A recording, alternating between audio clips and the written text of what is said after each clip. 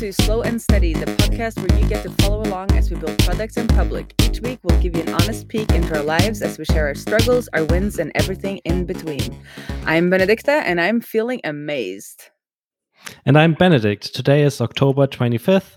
This is episode number 157, and I'm feeling excited because we have a guest on. It's Geoff Roberts of the all-in-one membership software Outsetter. Hey, Geoff, how are you doing today? I'm great. Thanks so much for having me. And I know you want a feeling. I would say I'm feeling particularly hopeful today. We've been working on my startup for 6 years now. We just turned 6 years old. And one of the things that's been increasingly fun for me is as the product has matured, our ability to help our customers has just increased sort of with the maturity of our product. So I feel like as of late, we've been able to help a lot of people in really deep ways. And I'm hopeful to see that continue in the future. Do you feel that connection to your customers is what keeps you going? Do you enjoy kind of getting to know them and being part of their startup lives or their businesses? Yeah, absolutely. That's half of the fun for me. We have a revenue model where we basically make a 1% transaction fee on all of the payments that our customers process. So in a weird way, we're sort of like a fractional investor in all of our customers' businesses. And we really sort of feel that like we have a lot of customers we've worked with for years that we see sort of toil away to bring their products to life. And then all of a sudden they start to succeed. And it's very gratifying for me personally to see founders get to that point or get to the point where they are default alive. All those sorts of milestones we sort of live through with them, which is cool. I guess because I want to follow up on that, but for the listeners who do not know what Outsetter is, could you tell us what problem it solves?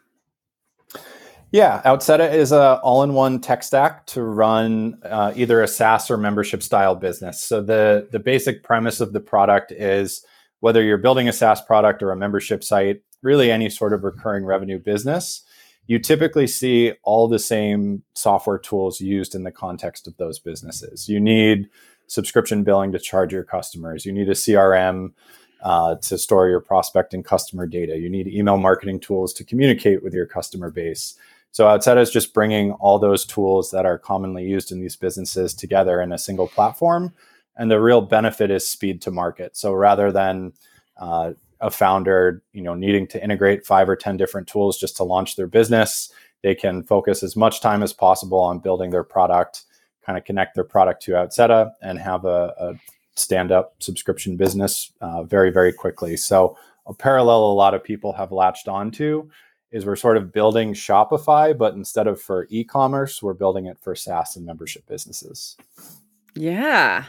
So you're saying I don't have to code all those fun integrations? I mean, that's what I live for as a developer. That's an interesting part of our story for sure. So when we started, we were 100% focused on an audience of developers and people launching SaaS businesses. And one of the things we realized, not as quickly as I would have liked, is we were really trying to change the predominant behaviors of developers. And we were trying to get them to adopt this platform that we had built rather than integrating all these best-in-class tools. And even when developers would come to me and say, I recognize this is not the best use of my time, they would often choose to do it anyways. So one of the things that we sort of discovered a few years into running Outsetter is the all-in-one and fully integrated nature of our product is actually that much more valuable to a less technical founder that does not have the perfect skill set to integrate all these tools.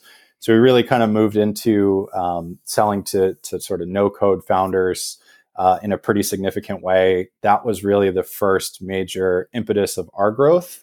And then sort of recently, as the product has matured and become more competitive with the point solutions that we compete against, we've kind of seen developers come running back for whatever reason. So we have kind of a customer base that is split between a very technical audience and a very non-technical audience, which is kind of interesting. Do you think it's because your product has gotten more complete or more known, or do you feel there's a shift amongst developers realizing that kind of low code, no code is something that we should have in our tool belt to add on to the skills that we already have?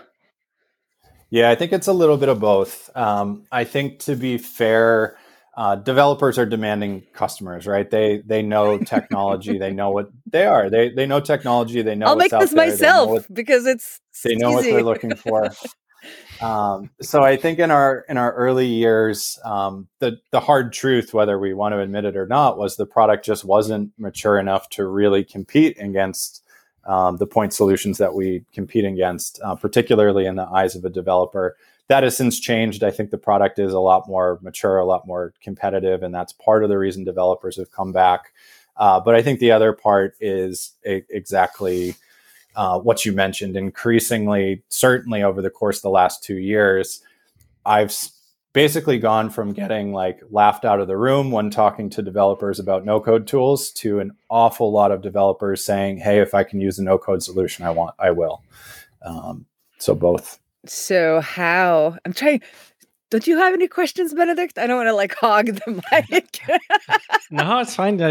Just keep going. I'll just keep going. It sounds like you have a train of thought you want to follow through. I have, yeah, I do. No, so how did you get the idea to start? Yeah, so the idea for Outsetter was born out of a previous SaaS company that I worked out with my now co-founder. His name is Dimitri. He was the CTO and co-founder of that business. I was sort of I was the marketing head, but sort of the business user within the context of that company. And we were bootstrapping a SaaS business, and I was kind of coming to Dimitri and pulling on his shirt sleeves and saying, we're at the point now where we need to get serious about a real billing system. We need HubSpot for marketing automation. We need Zendesk for support. We need Salesforce as a CRM. We got to integrate all these tools and sort of build a real world modern tech stack, if you will. And Dimitri is an engineer and kind of a stubborn guy. And we would go out and we'd look at all these tools and we'd look at, what we need to do to integrate them and make them talk to each other and whatnot. And Dimitri just came back and said, you know what, we're still such an early stage business. I think these tools are overkill. I think they're expensive. I think they're going to only be fractionally used. I'm going to build a very basic homegrown tech stack. And he did this across several software categories. This is not something we would recommend, by the way. But this is 10 years ago, at least before the technology was as good as it is today. But we built a very basic homegrown subscription billing system. We built a very basic support ticketing system. And long story short, we ended up using a bunch of these very simple homegrown tools until the company was at about $6 million a year in revenue. So we sort of realized these very basic tools served us well. And when we were both ready to move on and work on a new business, we said, you know what, if you're an early stage SaaS founder, there isn't any platform that gives you the basic tools that you need out of the box. There is a huge opportunity cost to a developer taking the time to integrate all these tools and build all these systems when these are really table stakes functionality that every SaaS business needs. Why don't we go out and sort of recreate that basic tech stack that we created for our own use and make it available to other companies? So that's where the idea came from. So you're kind of getting a lot of these services that you would pay for individually, and then you're just paying for them once. Correct. Yeah. And you were saying that they pay a percentage of their revenue, but is there the fixed monthly fee on top of that, or how is your model? Yep. There is a fixed monthly fee. So the product starts at $39 a month, and then there's always a 1% transaction fee on successfully processed payments. But the overarching idea and what we've heard from our customers over and over is we're bootstrap businesses. By definition, we have no money. So we need your subscription fees to be as low as you can possibly afford to keep them. And that's still our pricing model today. For $39, you're getting email marketing, CRM, help desk, reporting, this big suite of tools. We actually don't even make money on the subscription fees. We're basically just covering the costs of delivering Outseta. The upside in our business is entirely based on the payment volume that our customers process. So our upside is sort of directly linked to the success of our customers, which is interesting as well. And you were saying like you worked at a startup, but that was not your startup. You were an employee. I was an employee. Yeah. My now co-founder, Dimitri, co-founded that previous business as well. Oh, okay. So he is a serial founder then, I guess. He is, yeah. Yes. Yep. But this was your first product as a founder? Yes. How did that feel? Or how did that change who you are? I mean, like, how did that change life for you? I think I've always had an entrepreneurial streak. I've done a lot of other startup type businesses. I hadn't launched a SaaS product prior to Outseta, at least myself. So the entrepreneurial aspect was always fun to me. Like I tell people all the time, I'm actually like not a technologist myself. I have no particular attachment even to software, although that's where I've built my career. I just love startups. Seeing startups kind of grow into their potential is what gets me out of bed every day. I think how my life has changed since being a founder is probably at the outset of starting the company. Again, my background is in marketing, and I sort of thought I was going to sit around all day and like dream up these brilliant marketing strategies and do the marketing work that I've always wanted to do. When in reality, I do very little marketing today. I'm doing like product management and customer support and internal operations and hiring stuff. And basically marketing is like maybe 10 or 15% of what I do. So I've gotten much more well-rounded, I guess, in all aspects of running a SaaS business. That's really fun to hear, because I think a lot of developer founders, they feel that like they don't get to develop anymore because they have to do all of the business stuff. And I think, sure, many of them would imagine that you, being a marketer, would be able to do a lot more of your marketing, kind of use more of your marketing skill. I guess you're using your marketing skill, but like spend more time on that, because that's the thing stereotypically we don't spend time on, right? And everybody tells us we should spend time on. But Did you feel that shift from the beginning, or is that kind of, has it become less and less as the company has gotten bigger and more successful? I would say I actually did a lot more marketing early on. So early on we had this. It's a huge product. It's really more like 4 or 5 products than one. So when we started, we knew we had 2 co-founders who are engineers. They just needed to go head down and build essentially. There wasn't a whole lot in the way of conversation about what we were building. We knew we needed to build basic CRM, basic subscription billing, basic email marketing. So while they were head down writing code, I was sort of head down laying the foundation for everything that we do in marketing. Probably did that for the first 2-3 years that we were in business. And then after 2 or 3 years is really when the business started to take off. And then my attention immediately went towards wherever it was needed in terms of helping customers. So it was very support heavy. It's still support heavy, but as of late, I've been doing a lot more product management. Now that we've kind of delivered the basic features of the platform, we're getting into much more difficult decisions in terms of how each of the feature sets matures and whatnot. So I would say I went from pretty heavily focused on marketing to almost not focused on marketing at all. But interestingly, because I invested so much time in marketing early on, a lot of that stuff is still sort of paying dividends and why we're growing now. We spent a lot of time on things like content marketing and SEO early on that frankly took a couple of years to really kick in, but they kicked in right about the time where my attention was needed elsewhere, which was nice. That's how it should be, right? Like lay the groundworks in the early days and then reap the benefits later on when you're too busy to write more blog posts. That's the idea. Yep. Was that intentional? Did you think like I'm not going to see the effects of this right now? Had you had the experience with that before? Yeah. One of the things that I think a lot of people pay lip service to, and there's no way for me to prove this to you other than saying it. But from the get-go, we looked at this business as a really long-term investment. And everything from what we're building to how we're building it is very, very intentional. And we are doing things and have done things since day one that you wouldn't do if the objective was to launch a company very quickly and then flip it or sell it or whatever.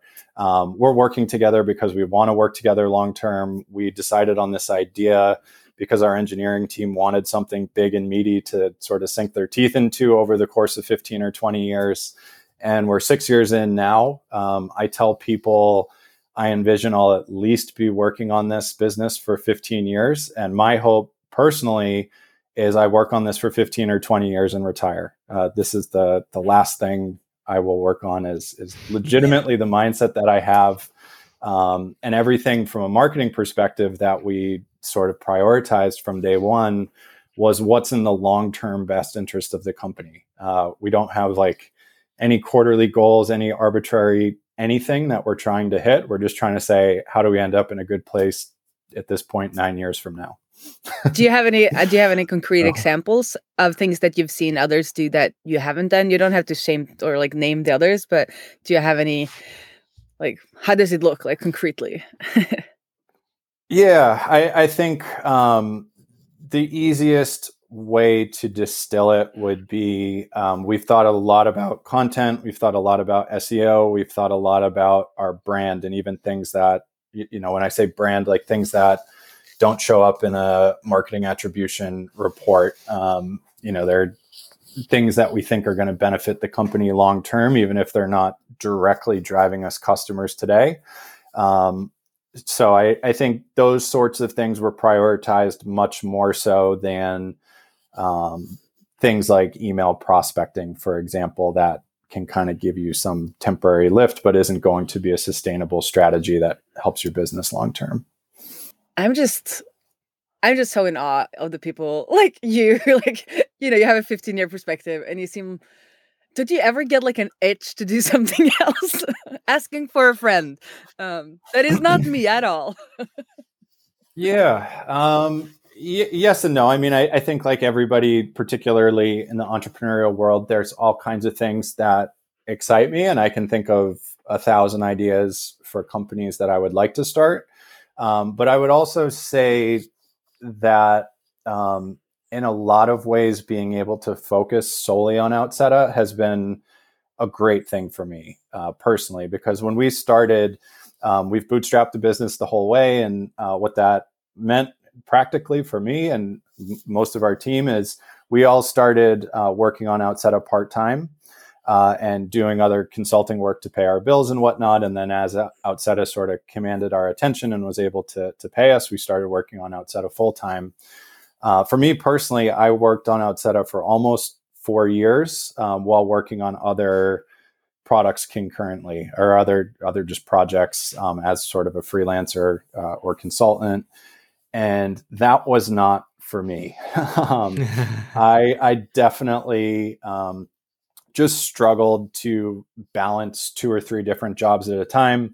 I always felt like I wasn't giving Outseta or the consulting work that I did like the 100% that I wanted to. So when we got to the point where Outseta was able to pay me a full-time salary and I was able to devote my attention to it fully, it was like this massive relief for me and like a big day for me personally. I was tired of juggling multiple projects at once. So how does it? You mentioned that. You're doing this for the long run and like planning to work on this for at least 15 years. But that experience you just described sounds a little bit like it wasn't that easy. So did you consider giving up at some point? Did you enjoy it all the way, or were there doubts about doing this or calling it quits early? Yeah, totally. The way that I describe our journey to really distill it. So we're 6 years in. After 3 years, we had pretty much nothing. We were, I forget exactly what the number was, but we had a very small number of customers, probably like 50 customers or so after 3 years. very insignificant revenue. And we definitely did a lot of soul searching at that point and said, we've put 3 years into this already. We have very little to show for it. But we always came back to what we were building, what we are building, we think is a better solution. We think if we can truly deliver high quality email, CRM, billing, et cetera, products in a single platform, it is a better solution. And I have a high degree of conviction still that that's the case. Secondarily, we knew that in order to get there, it was just going to take time. It was just a lot of features and functionality to build. We were always very clear on what needed to be built. We just had to give ourselves the time to do it. And we decided to stick it out. In year 4, we did kind of get discovered, I guess, by the no-code community. That kind of gave us an injection of customers and cash and gave us a little bit more of a reason to believe. But since then, just as the product has gotten better and better and better, so have our results, so have our growth. So I think we're, over the last 2-3 years, really like the strategy that we set out to execute on is actually coming to fruition, and we're feeling the rewards of the product just getting better and better. So very intentional and very patient. Something I need to work on. It's hard. It's definitely hard. So you've not taken any outside funding, just to clarify that. No funding at all. Nope. No. How many people are you at this point at year 6? We have 5 full-time employees at this point, and work with a few contractors here or there as well. So are those the 2 technical founders amongst those 5, or and you? So it's you 3 and then 2 more? That's right. Yep. Of the founders, I was sort of the marketing founder. One is a front-end developer, one is a back-end developer. Much of the reason we worked together is we had sort of complementary skill sets to design and deliver what we needed to. And then we folded in another engineer and a designer as well at this point. Cool. How's if you can, I know that the listeners really enjoy kind of the discussions around like what's your founder agreement, like how is the ownership divided, those kinds of things that I don't really know the words to ask the questions because I'm not that concerned with those things, but like ownership stuff. Can you enlighten us how you've done that? Yeah, we have this is the part that people generally find most interesting about Outseta. So we have a very abnormal just way of operating the company and of compensating people across the board. So first, we've embraced what is called self-management. This is just sort of a organizational design where there's essentially no bosses in the business whatsoever. The basic premise is we go out and hire the best people we can find. We give them all of the information about our business. So everybody that works here has access to everything. And we say, go contribute to the company wherever you're best able. And we sort of believe, because you have all the information that we have too, that you're going to go and do the right things and focus in the areas where you can help us most. That's kind of a simplified version of it, but that's how we operate. From a compensation perspective and an equity perspective, 2 things of note. The first one is we have standardized a salary at Outseta that everybody gets paid. If you work at the business full time, that salary is $210,000 per year, but that's based on a 5-day work week. And you can choose to work a 4-day work week or a 3-day work week or a 2-day work week or a 1-day work week. So you're basically just stair-stepping yourself up based on how many days you want to work for cash compensation.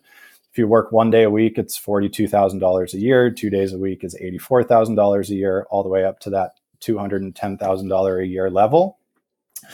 The other part of that is everybody can earn equity in the business at the exact same rate as the founders. So if you choose how many days a week you want to work for cash compensation, you can also choose how many days a week you want to work for equity compensation. And everybody's equity or ownership in the business in general is based on how many days they have elected to work in the company earning equity. So the idea is it's overtly fair. You have the opportunity to, first of all, work whatever schedule you want. Second of all, earn what we think is a pretty good pay rate. And third of all, if you want to optimize for ownership and equity in the business, you have the ability to do that too. So right now, for example, using myself, I'm working 3 days a week for cash compensation. That's $126,000 per year. And then I work 2 days a week still growing my equity stake in the business. Right now, I own something like 26% of Outseta, but it's something we give all employees the opportunity to sort of choose their own adventure and pick which option works best for them. How does it work though? Like at some point, you probably vested all the shares possible, or like you can't grow past a certain threshold, I guess, right? So the way that it works is the total pool continues to grow based on how many people are working days for free. So if there were 100 days in total that people had worked for free, and I had worked 50 of those, I would own 50% of the company. But over time, people continue working for free, so the overall size of the pool grows.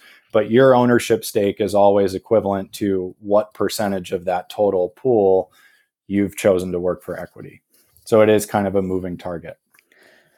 So that means in the long run, you basically own a smaller percentage of the company eventually, like just by definition. It depends. So we had an employee. His name is Bernard, who is one of the engineers that joined our team. And yes, to your point, that can be the case, but you also, like, we all know who's working how much for equity and who's working how much for cash compensation. And if you're in a position where you say, I want to aggressively grow my equity stake, you have the ability to do that. And that's something Bernard actually did. Bernard had some success at another SaaS company, didn't need to optimize his pay rate, came into Outseta and said, I want to grow an ownership stake quite quickly, started working with us largely for equity. And over the course of about 18 months, was able to grow almost a 10% ownership stake in Outseta because he elected to work for free. And you can kind of look at that through two lenses, right? The first lens is certainly for not working at the company for a very long period of time.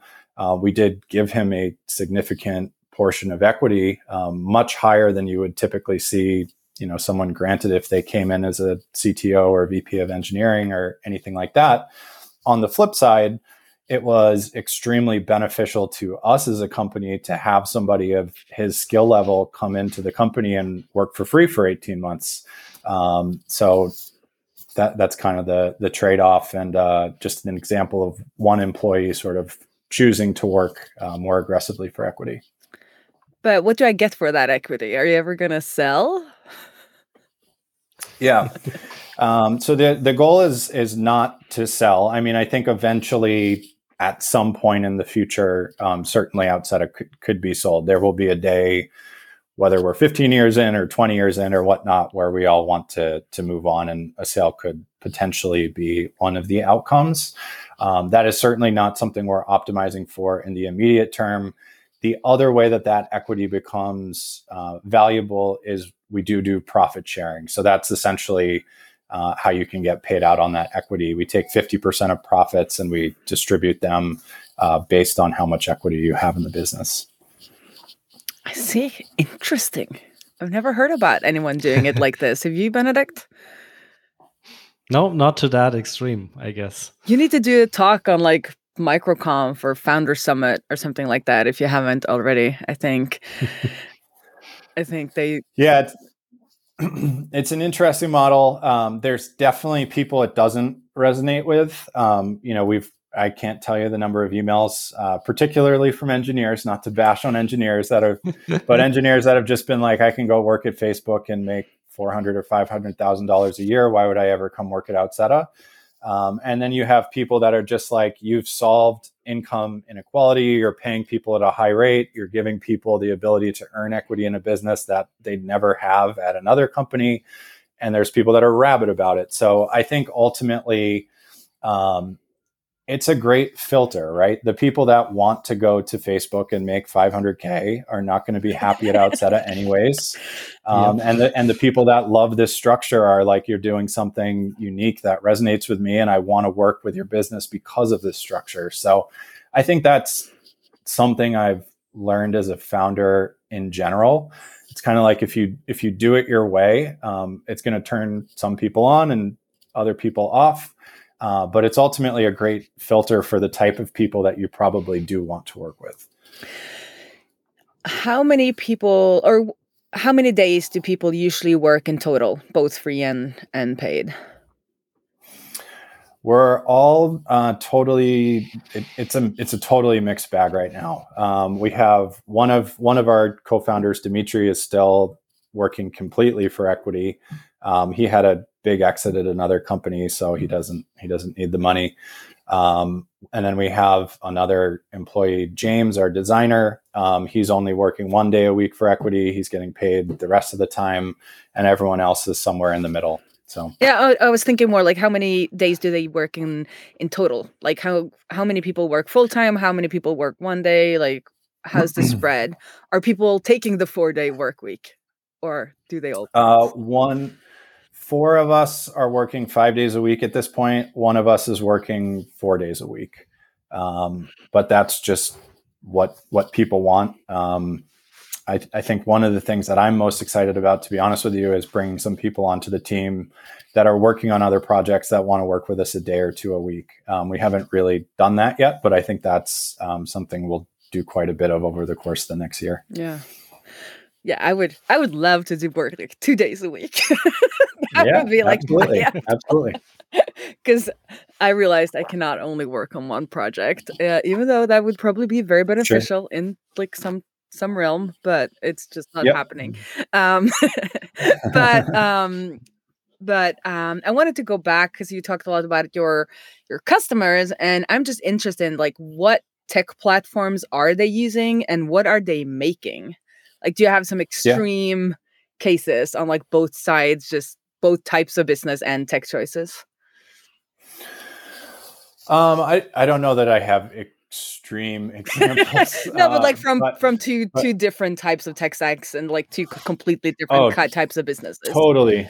Yeah. Absolutely. So on one hand, we have our own business, and we're representative of most of our SaaS customers. We are a full-fledged SaaS product. Our front end is React and Angular, and our back end is .NET. And you can integrate Outseta with code, which is what we've done in the context of our company. On the complete other end, there's 3 other use cases that have become quite popular.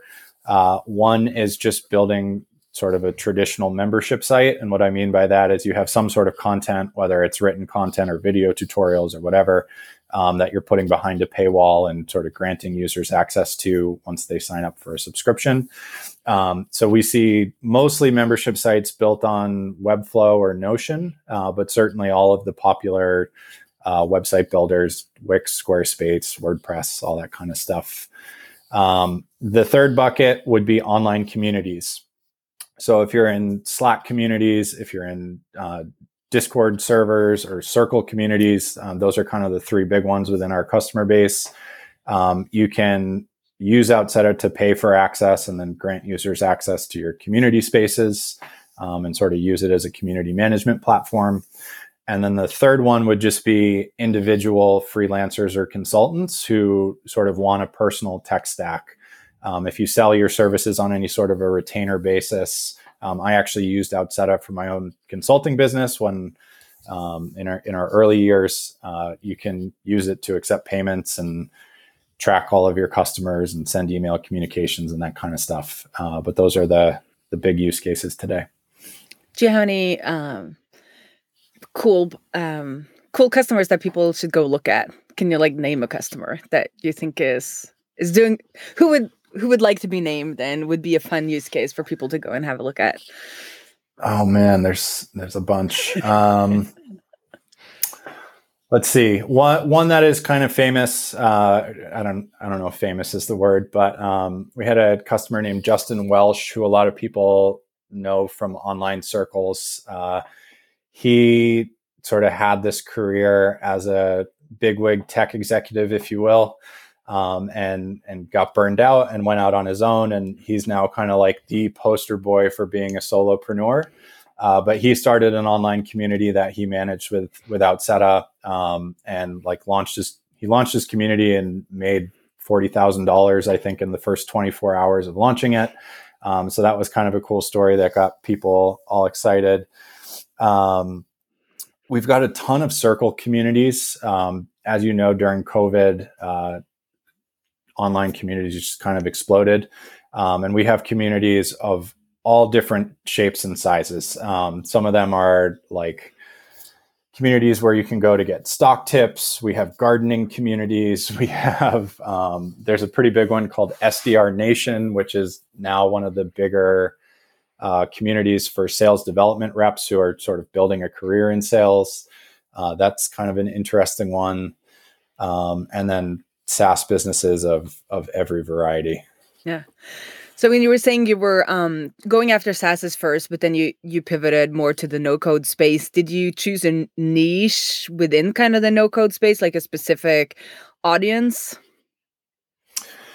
I would say people told me about no code like 1 or 2 years into us building Outsetto, and I kind of shrugged it off, and I was wrong.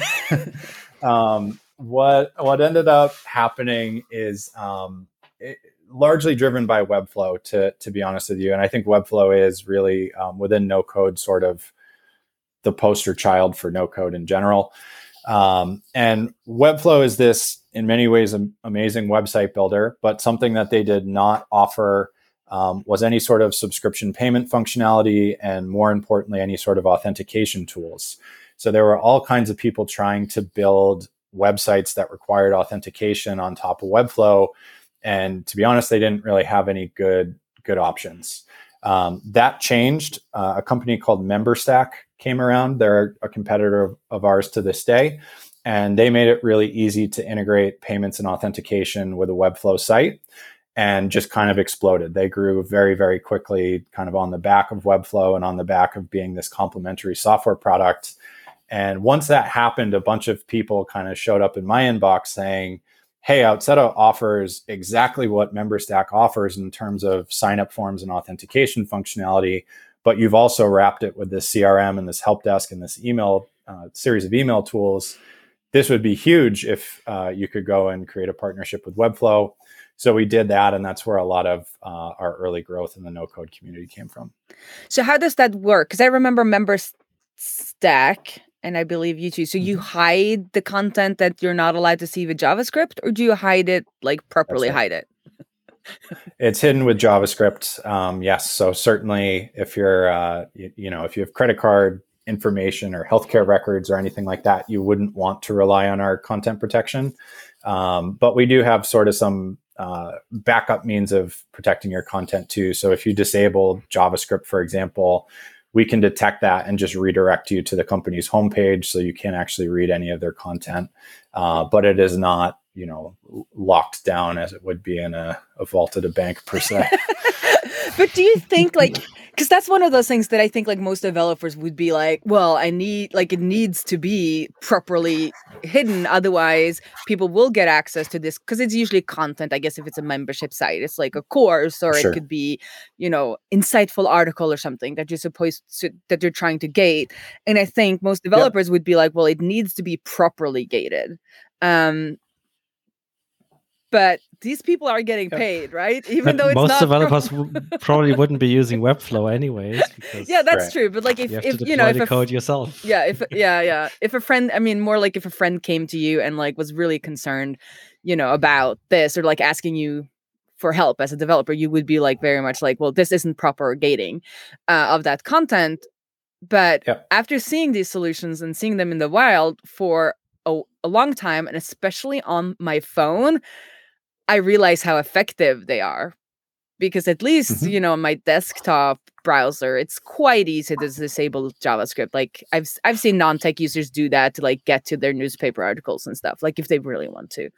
But when you're on your phone, that is just like, at least, I don't know, maybe I don't know how, but it's more hard. So it seems like people, and also it seems like people are willing to pay if they really like the creator. So the whole kind of having it be in a proper vault is not so important as it might seem for a tech person or for a developer. Yeah. I think of it in a couple different ways, and I have this conversation with prospects all the time. One is if someone is motivated enough to like hack into your content, there's always going to be some route. If someone is really motivated to try to, get access to something that they shouldn't, like a screenshot somebody sent them. They probably could, but I think it comes down more to, first of all, the sensitivity of what it is that you're gating. That is first and foremost what you need to consider. The second bit I would say is really important is just who your audience is.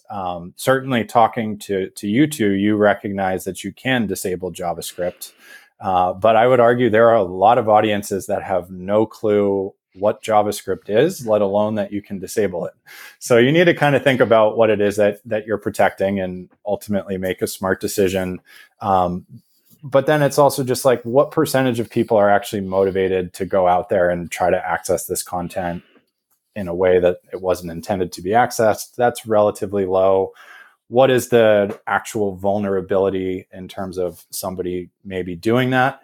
If you have sensitive data, there's a real vulnerability there. If you don't, maybe you lost out on a $20 subscription fee. So those are the sorts of things you need to consider.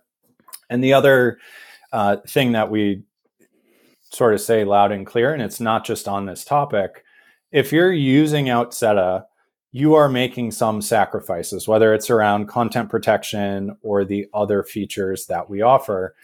MailChimp, or maybe MailChimp's not the right example. ConvertKit is a better email marketing tool than Outseta. Zendesk is a better help desk than Outseta. HubSpot has better marketing automation features than Outseta. But our argument is, if we can give you all this stuff in a single platform and help you launch quickly, is the value of that for an early stage business greater than having, this perfect security and all these best in class tools integrated in a perfect way where you spent weeks doing that work? We think so. And that's kind of something every customer has to judge for themselves. Do the benefits of this platform, ultimately outweigh the alternatives? But what I like is that you do support both. So I could launch something on Webflow, just hide it with JavaScript, and then validate whatever business I'm creating. And then if needed, I could create a more custom solution, but keep all my data, I guess, in the same service. Like I don't have to then get the people out of your service and into another service, or out of somebody else's service and into another service, which is a cool premise. That's exactly right. And the other thing we tell our customers with regards to this whole conversation is like, we're trying to get your product out to market as fast as possible and get revenue coming in the door. Let's create good problems. If you have a business that takes off and you're doing millions in revenue and you need to lock down security and all these other things, all of our most successful customers will outgrow Outseta. Like that is something that we talked about early on. It is in a lot of ways why Outseta, to be honest with you, is a bad business idea, and why like venture VCs not going to be particularly interested in Outseta for this reason. Basically, what we said is we want to take companies from day zero to $5 or $10 million in revenue. But if you get to that point, you're going to be hiring VPs. They're going to want to use, their own best-in-class technology products that they're comfortable with. You're going to grow out of this product, and that's fine. We want to get you there. So funny story. I was looking at some contracting websites. I do that every now and then in Norway to just see what's up. And one of the persons were looking for a developer that could help him implement Outseta, which I thought was pretty fun to see. Music to my ears. I like that. I said I think it was like last week, I was like, oh, like now that that feels like this random, I feel like, person on a Norwegian contracting site was like, yeah, I need Outseta and Webflow, and there was something like, I think he wanted to move off Webflow and get something more custom, but he was using Outseta and needed somebody that had knowledge with that. So It's a really good, honestly, like, I mean this genuinely, and not to toot our own horn, but that's a good sign of like just traction and brand awareness when you start to see that showing up in job descriptions and whatnot. So I'm psyched to hear that. Yeah, it's pretty cool. One aspect is like finding job posts where they want help with like integrating, and then next level or the level before, I don't know the totally sure, is like, please help me build a competitor to or an alternative to Outsider. Yeah. That's the other type of validation you get, right? Yeah, where the spec is the feature page of your product, right? Yep. Yeah. So I think we're coming to an end, but I always like to ask what a typical work week looks like, or a typical week. You can include your life if you want to. Sure. I'll start with the work part, and then I'll fold in the family part. For me, one of the best things I did this last year, something I've realized about myself, is I'm sort of late to automate things or protect my time sometimes when I probably shouldn't be. So just in this past year, I started scheduling all of my meetings on Tuesdays and Thursdays. Previously, I literally had a completely open calendar, and any of our customers could book a meeting with me at any time, Monday through Friday. And I did that for several years and just burned out from being on Zoom all day, every day. So I moved all my meetings to Tuesdays and Thursdays. Tuesdays and Thursdays are very meeting heavy for me still. Some of them are like sales demos, but most of it is actually helping customers with implementation of the product. So that's what I'm doing those days. We have a single meeting as a team each week. It's Monday mornings at 10 a.m., but that's the one time where we all kind of get together and say hello and talk about what we're working on for the week. Outside of that, I have Monday, Wednesday, and Friday sort of completely for independent work at this point in time. As I said, not that much of that is marketing. I would say let's call it 20% is marketing at this point.